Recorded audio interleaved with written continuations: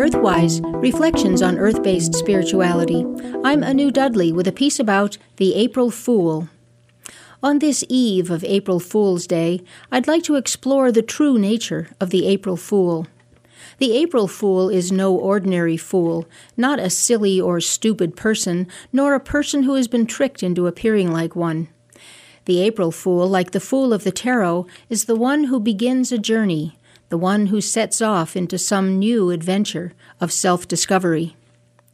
While we have the opportunity to begin a new journey at every moment of our lives, there is a reason why the journey of the Fool is honored in April. April is the month when the earth noticeably starts to wake up, beginning the new cycle. The winter burden of snow finally melts away, wildflowers start appearing in the woods, and the faint green haze of new leaves can finally be seen in the trees on the edge of the meadow. April feels like a new beginning as the light increases and the air warms. The poet Bliss Carman said it beautifully when she wrote, "Make me over, Mother April, when the earth begins to stir." And so into this awakening world steps the April Fool.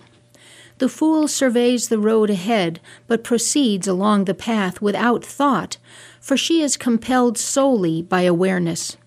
The sounds that reach her ears, the sights that meet her eyes, the smells discovered by her nose, the sensations felt by her skin, and the very texture of the earth experienced by the soles of her feet, all demand her attention, as though she were stepping into the world for the first time. The fundamental nature of the Fool is instinctual, not intellectual. The April Fool is willing to step into unknown territory without fear or forethought, trusting that her instinct will guide her and keep her safe. Modern humans do not value instinct or intuition very much. We believe we have evolved beyond the animalness of instinct, to the so-called higher plane of reason and the mind. But reason and the mind are mostly useful when dealing with constructs of reason and the mind. In the much larger multidimensional realm of energy, time and space and interconnectedness, it is the awareness gained through intuition, instincts, and emotions that are more reliable guides.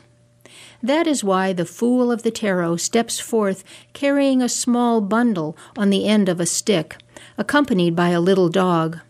The bundle represents her mind, thoughts, expectations, and memories.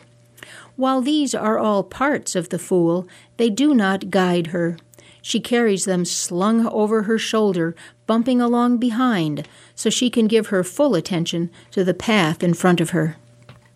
The Fool is accompanied by a little dog, which represents her instincts, her animal nature. Modern humans are largely disdainful of instincts, seeing them as irrational and mindless. But that is the genius of instincts. Our animal nature enables us to be sensitive to our environment, so we can respond to the energy flowing around us without thinking about it. We humans, although long out of practice, can relearn to trust our instincts and intuition, like the April Fool, and re-enter the flow of life energy pulsing all around us. And then, how different the world might appear.